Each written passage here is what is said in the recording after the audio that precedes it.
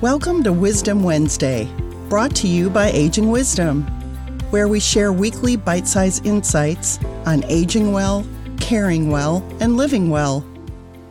So that being said, do you have any suggestions on how families can just be proactive in selecting those options and just really to understand what the community itself can truly offer as far as the care needs? Because there's such a wide vast of, housing options and what they can provide.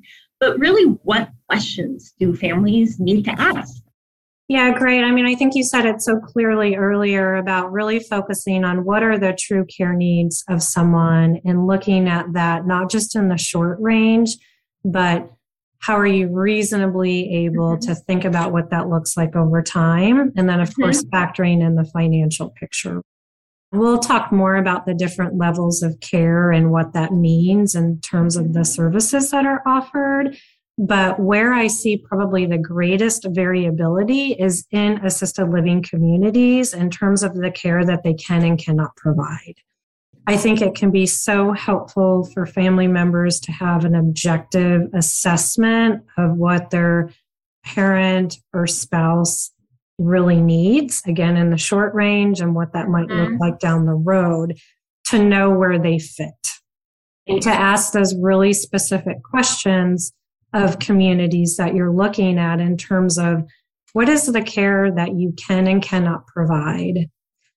One of the tips that I give family members, especially if they have someone with kind of heavier care needs, or they expect that will be the case, or maybe there's some complexity involved, is to ask the very specific question of, tell me about a resident that had to leave your community because you were no longer able to meet their needs.